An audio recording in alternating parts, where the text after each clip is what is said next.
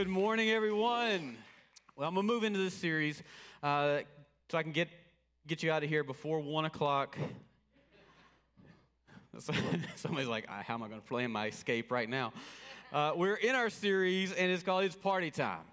Because it is party time, and not partying like you're thinking. You're like, oh my gosh, what is this guy preaching? What have I walked into?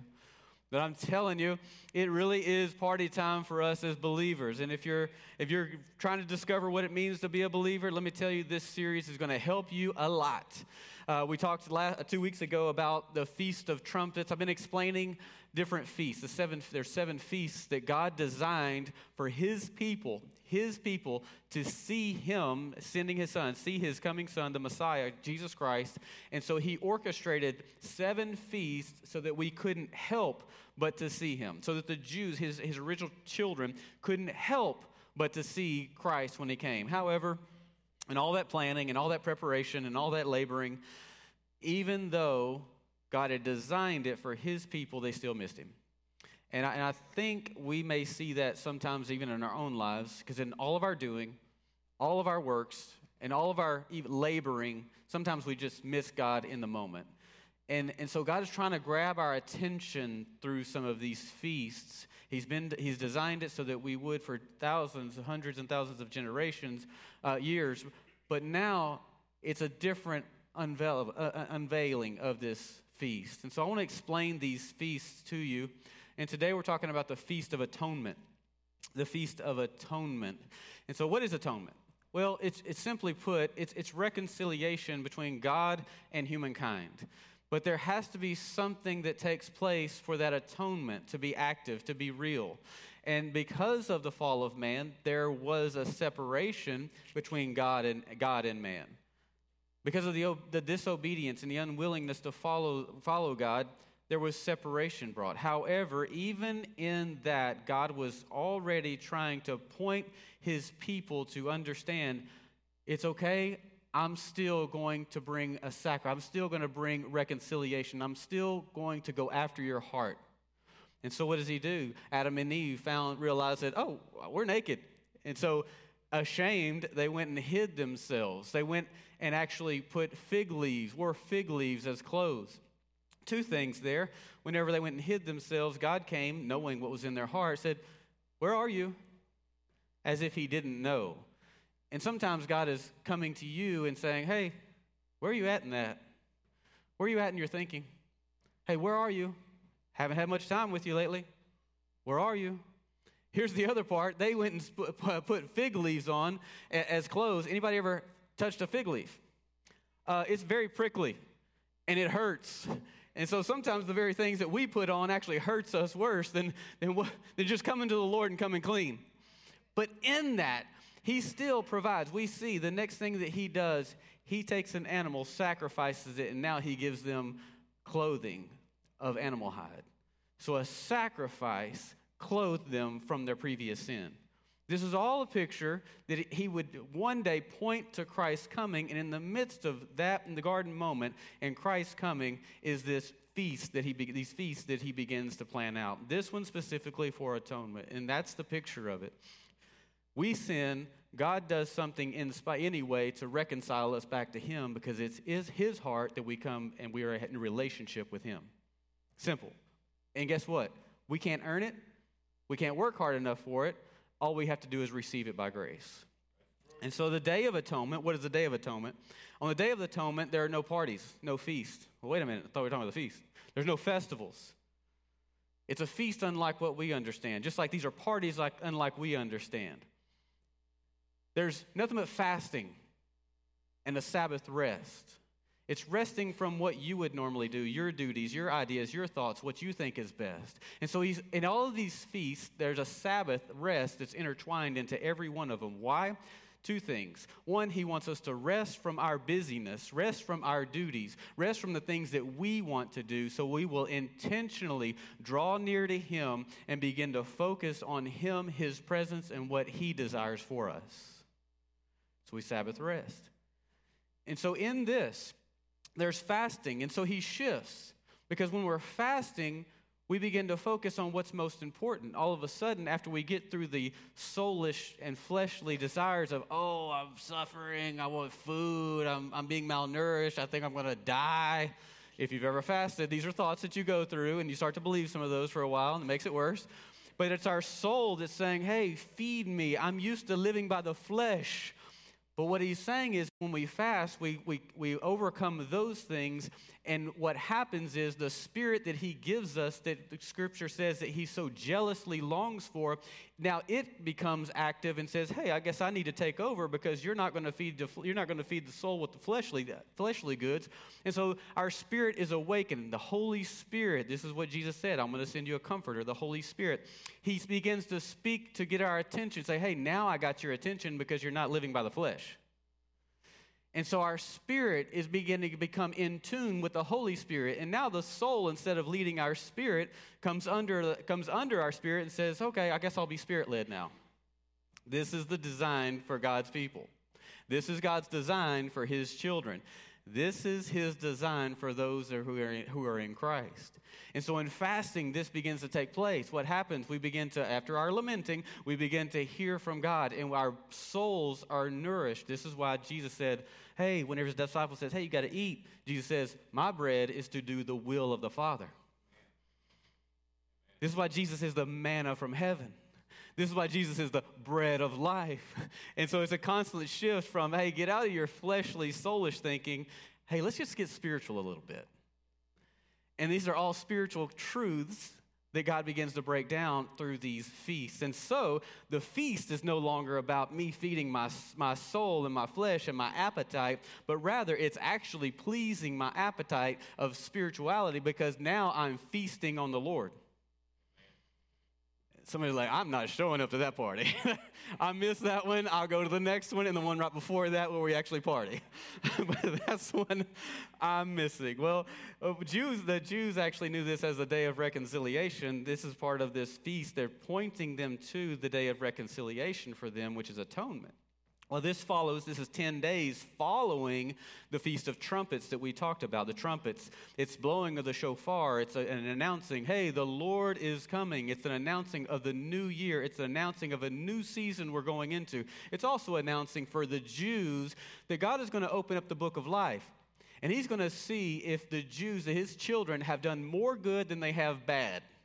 And for these 10 days, the Jews would go into repentance. The days of awe is what it's called. They start repenting and recounting all the things that they said to their spouse or to their children or they did to their neighbor or how they cheated someone or how they, whatever it was, and how they lied and how they stole it. I repent, let me go serve somebody, let me go feed a homeless, let me go. Anybody ever fallen into that kind of religion? Yeah, we do. Because we begin to be works-based. When we are allowing our flesh to lead our soul rather than being spirit-led, works becomes our mentality, and then we make people work for our love in the same way we think we have to work for God's love. I don't know why the Lord just gives you a different message and different. Okay, so the Jews were like, okay, this is a day of reconciliation. We know that our God one day is going to wipe away sin from the earth. Well, they see this through the prophet Zechariah. The teachings of Zechariah 3:9 says, I will remove the sin of this land in a single day. I will remove the sin of this land in a single day. Now, we know that actually will happen because of other verses we're going to talk about. One day when Jesus returns as a second coming, he'll eradicate sin. Through atonement for us, he removed sin from having power over our lives. The law of sin we're no longer under. But one day, there will be a day when Jesus returns in his second coming that sin just won't exist. Hallelujah. We should be very happy about that. And so what a beautiful picture, an aspect of this traditional or biblical Jewish culture is the sense of family as well. And so we as Americans in Western culture, we think individualism. We think my church, my calling, my role. This is what mine. We think me. But in the Jewish culture, they're very community driven. So when we read the Bible, we think from a place of, well, this is about me. This is what I should do. This is what I want to do. This is what God's telling me to do, without the understanding of how this may affect we. Well, in the Jewish culture, in the God's design, according to his people, his children, I'm shifting now because we're all his children. He wants us to look and read the Bible and understand and believe through an aspect of we. Well, if I make this decision, how will it affect we? If I decide to do this and I feel like the Lord is moving me to do this, well, how will that affect the population? It's not about a singular individual. It's about the pluralism. It's about us instead of me. It's hard for us. But this is the way that God has designed, because we're a body instead of a... Okay? And so whenever he's designed the movement of his people and for his purposes, it has everything to do with how it affects the masses. In order for God's people to experience his mercy, death was required. I'm building on this. Once you keep these different steps in mind, death was required. Remember, we talked about the sacrifice for Adam and Eve for a restoration of relationship, to cover their sins, to bring and cover their physical bodies as well. And several times in Leviticus, in the Old Testament, in 16, we read this collective atonement. Verse 16 says, what atonement was for the uncleanness and rebellion of Israel, whatever their sins have been. He said, whatever they've done. Like, God's not sitting there sitting there weighing it. Oh, you did this, or you did this. I don't know. You're going to have to do this a little bit more. You're going to have to repent a little bit more for this. And this. He doesn't have time for that. Not that he moves in time. He moves outside of it. It's not an issue for him. Whatever the sin that had been committed for the people, God's people, the atonement took care of it. This is also when they think of this sense of community. When one person would not honor the Sabbath, they put them outside of the city, because they were like, no, you're not going to bring that wrath on us because you choose to go your own way. They understand God. They understood how he works, but they also understood that this one sacrifice would atone for all of them. And it was God's design to form their thinking to see that there's going to be an atonement one day. And when that atonement has taken place, that sacrifice for atonement has taken place, it's not for just one person, it's for all mankind. So Leviticus 16:17 tells us that Aaron is making, this is Moses' homeboy brother, says is making atonement for him, his household, and the whole community of Israel, not just himself. He's thinking communal.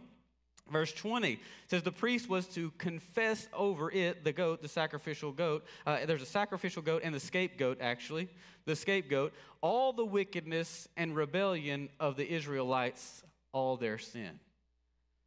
So all of the sin would be confessed over the sacrifice.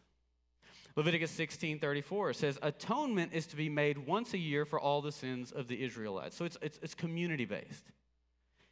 It's to get outside of the individualization. The Day of Atonement provided a way for their sins to be cleansed through the death of animal sacrifice rather than themselves. Thank God that you don't have to be sacrificed for your sins. Leviticus 16:14-15 says, he shall take some of the blood of the bull and sprinkle it with his finger on the mercy seat. I have mercy seat highlighted on purpose for a reason. It says on the east side.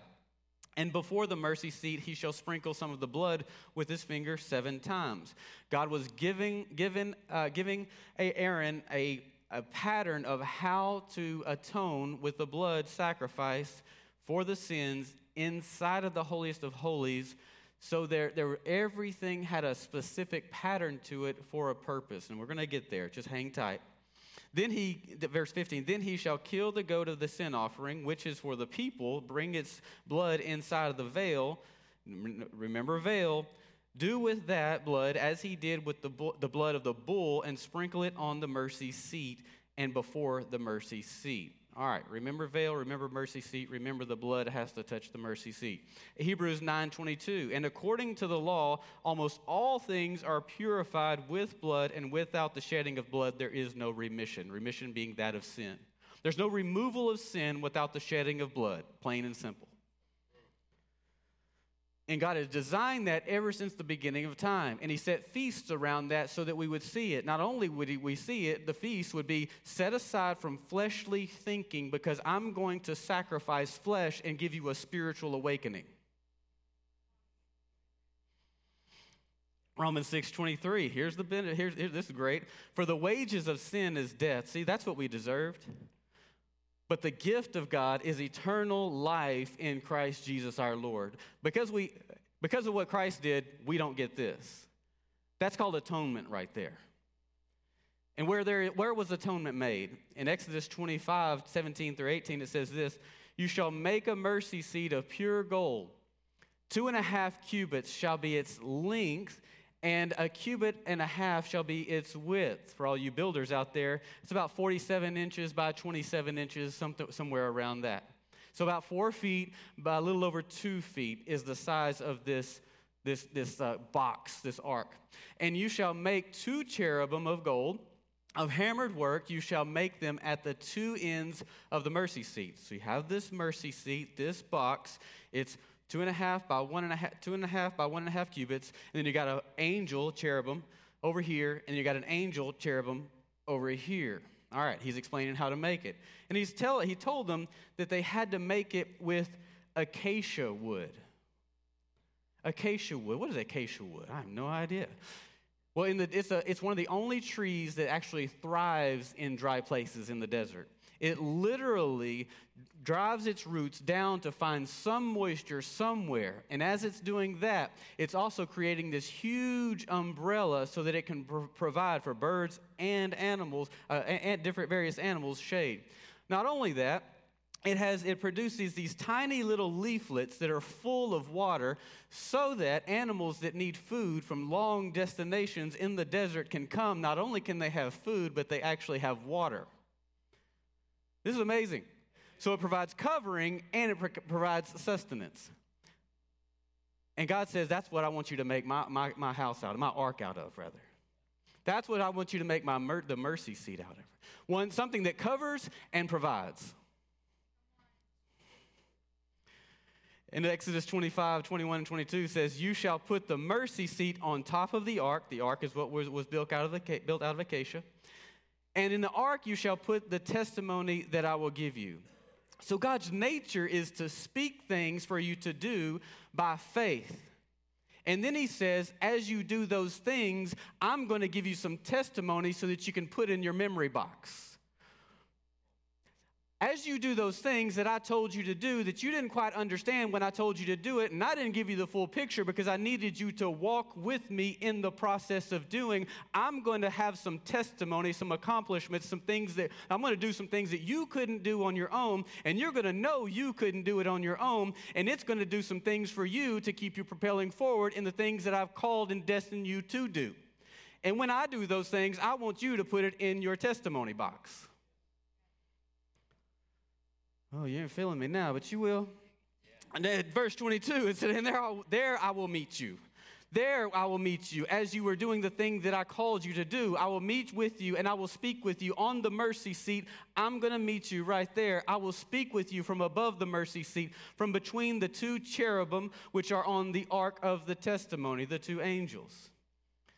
Now, I don't know if you've ever put this 2 and 2 together, if you've read this and then you've read the book of John in the New Testament, but Mary Magdalene, she was lamenting because Jesus had gone to the cross, died, they put him in a tomb, and rolled the stone back over the tomb. So she goes the next day, or 2 days later, she's there, and she's lamenting, she's crying, and she's sorrowful, and she's weeping, and she's at the tomb. And it's like all of a sudden she realizes, wait a minute, this thing's open. Like it didn't dawn on her when she was running to the tomb, when she saw the tomb, that the rock was moved. She was so caught up in her own grief, she didn't even recognize what God had been doing. And sometimes we get so caught up in our grief, our woe is me, our selfish acts, our what about me, our poverty-stricken mindset, the things that we lost, and we forget to see what God is doing in the midst of it.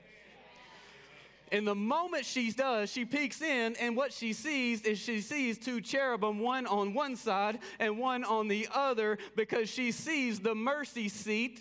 She sees the mercy seat, and the blood of the sacrificial lamb had atoned, and it was on the mercy seat. Oh, that's really good. So she goes in, she sees, oh, mercy has been provided. I will not get what I deserve. What about our atonement? As the Levitical priests performed the rituals for the Day of Atonement, they were proclaiming the miraculous truth that God would mercifully forgive the sins of his people that year despite their continued sin. Despite the fact that they were going to sin the next day, God, through the sacrifice performed by the Levitical priest, would say, you are atoned for, continue on.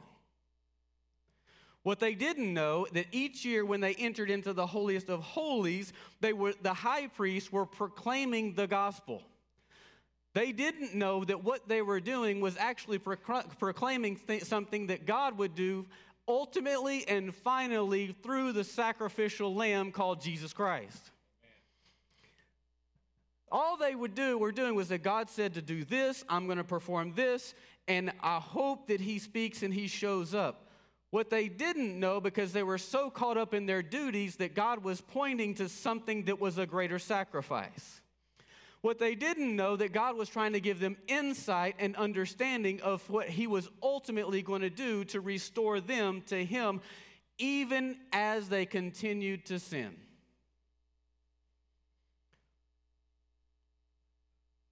Sometimes we forget that even though we've come to Christ and our sins have been forgiven, and yet we go and sin, sometimes we forget that those sins have been atoned for, and God is not putting guilt and shame and condemnation and worry and anxiety on us for us to carry, but sometimes we forget because those things have become an identity. And instead of going to him and bringing them as a sacrifice and repenting for them, we embrace them, we carry guilt and shame, and we forget that those sins have been forgiven. Atonement has been made.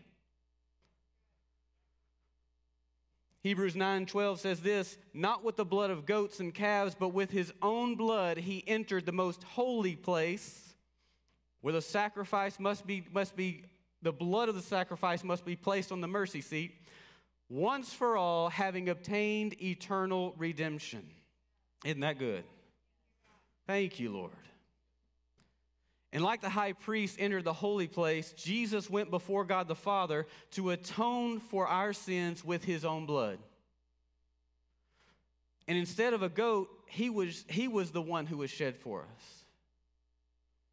Despite there being no temple, he restored the meaning of the Day of Atonement. Jesus Christ himself fulfilled the Day of Atonement, this thing called Yom Kippur.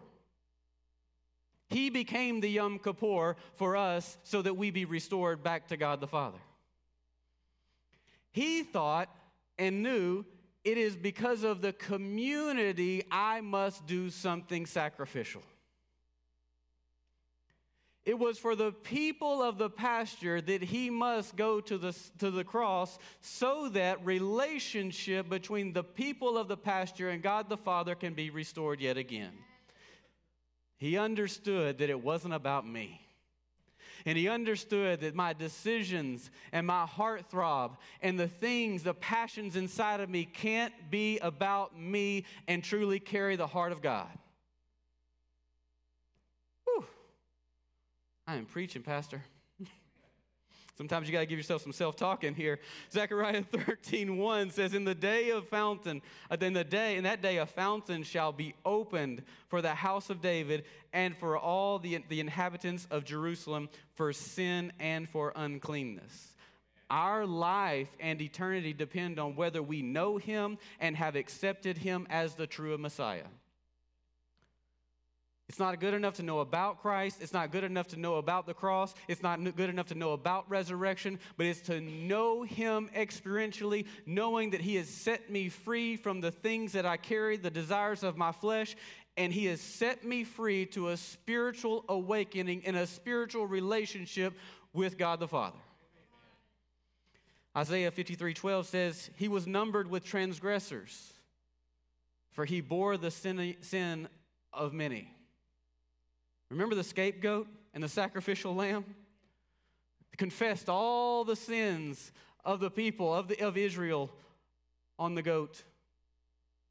He became, because he bore the sin, he was numbered with the transgressors. Ephesians 2:4-5 says this, but God, who is rich in mercy, remember the mercy seat, who is rich in mercy, because of his great love, which he loved us, even when we were dead in trespasses, made us alive together with Christ. By grace, you can't earn this thing. He did it anyway because of his heart for you and me to restore us back relationally to the Father.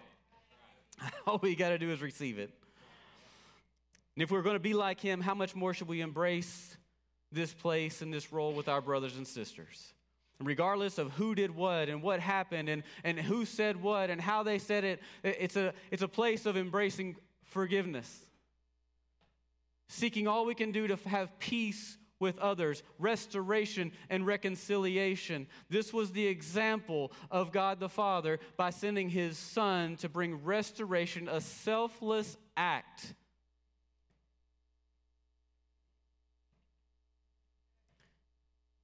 Thankfully, the Messiah made the perfect sacrifice once and for all. There's no need to bring another sacrifice. And that also means there's no need for you to beat yourself up. There's no need for you to condemn yourself. There's no need for you to receive that.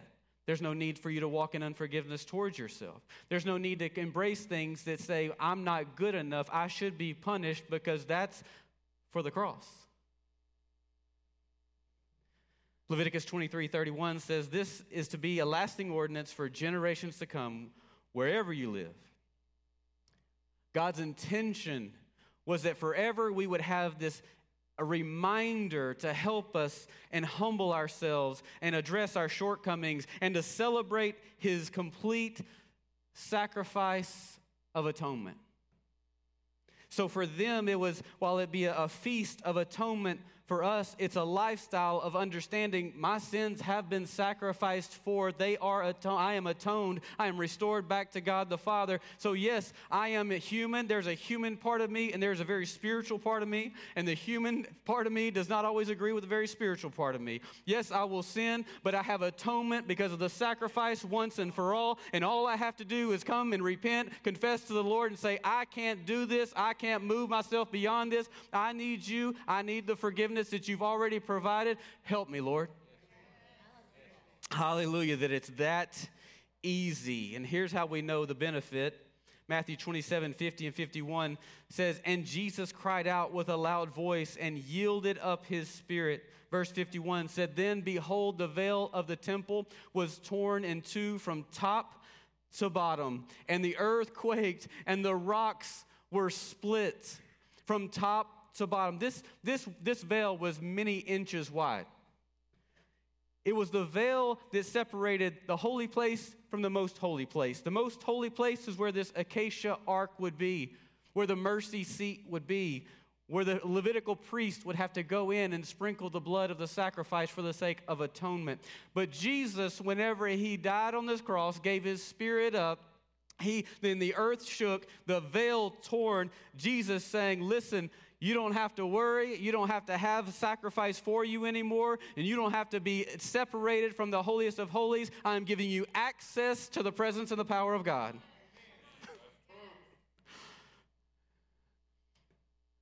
Reminder, the Sabbath rest is always wrapped inside of these feasts so that we rest from our works, our ways of handling situations, our thoughts of how things should go, our things of what we want others to do, our thoughts of how we should handle ourselves and handle our own sins. all of these things, how we should live our own lives, he sets this time. He says, hey, I want to give you vision. I need you to rest from those works. I need to give you some clarity. I need to give you my design. I need to give you some info. I need to give you some passion. I need to give you some purpose. I need to give you this vision because I have provision, but because I want you to do this thing, but it's in the process of doing this thing with him, listening to him along the way, that he builds the testimony for you. He builds the testimony for the generations that come after you.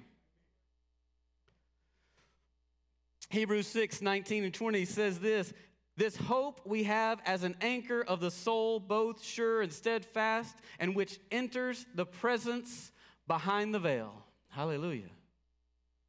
Verse 20, where the forerunner has entered for us, even Jesus having become a high priest forever according to the order of Melchizedek. And without the Old Testament, we couldn't understand that the veil separated God's people from his wrath. And without the New Testament, we can never know that the veil of Christ, the veil of what's torn by Christ to make room for us so that we don't need to be worried about the wrath of God anymore. And once again, the Old Testament and the New Testament work together like interlocking pieces, bringing us a fullness of understanding of God's mercy and his grace and his power and his presence and his love for us. He is on our side. He is not mad at us. Hebrews 4:14-16 says this, seeing then that we have a great high priest who has passed through the heavens, Jesus, the Son of God, let us hold fast our confession. He's already done it. We don't need to try to work it up. All we have to do is receive it. Next verse 15. For we do not have a high priest who cannot sympathize with our weakness, but was in all points tempted as we are, yet without sin. In all these things, he bore our griefs, Scripture says. Your anxiety, your worries, your depression, your marriage problems, your financial issues, your child problems, your kid problems, your work problems, your whatever problems. He understands, he relates, and what he's saying is there is a way out, and I'm about to give it to you. You don't have to hold on to it. You don't have to work it out yourself. All you have to do is boldly come to the throne of grace that we may obtain mercy and find grace when? In my time of need. Hallelujah. What does that look like, Pastor Nathan? Oh, I sinned. I didn't work. I came up short. I thought things I shouldn't have thought. I said things I shouldn't have said. I did things I shouldn't have done.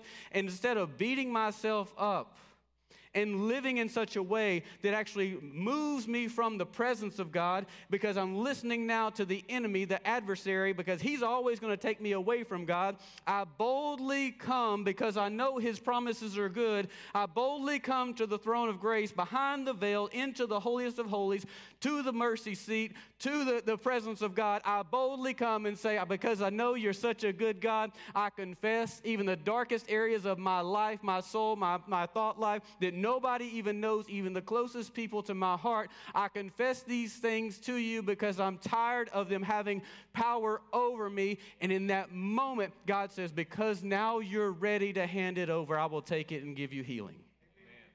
That is mercy. You don't get what you deserve. You get, and the grace is you get things you didn't even deserve. And that's always to the good. 3 things about grace you need to know. Grace is you didn't deserve it, but he gave it to you anyway. Grace is I'm going to give you things and an ability that you didn't otherwise have before, but because you are now ready, because you are coming to me, and now because now we are restored, and because you trust me of my goodness, I'm going to give you some things, and for according to your purpose and your design, because I've created you. I've created you to do a good work. You are Christ's workmanship, created to do the good work which he created beforehand. So now that you're ready to come to him, and boldly, you're not going to hide anything from him, Adam and Eve.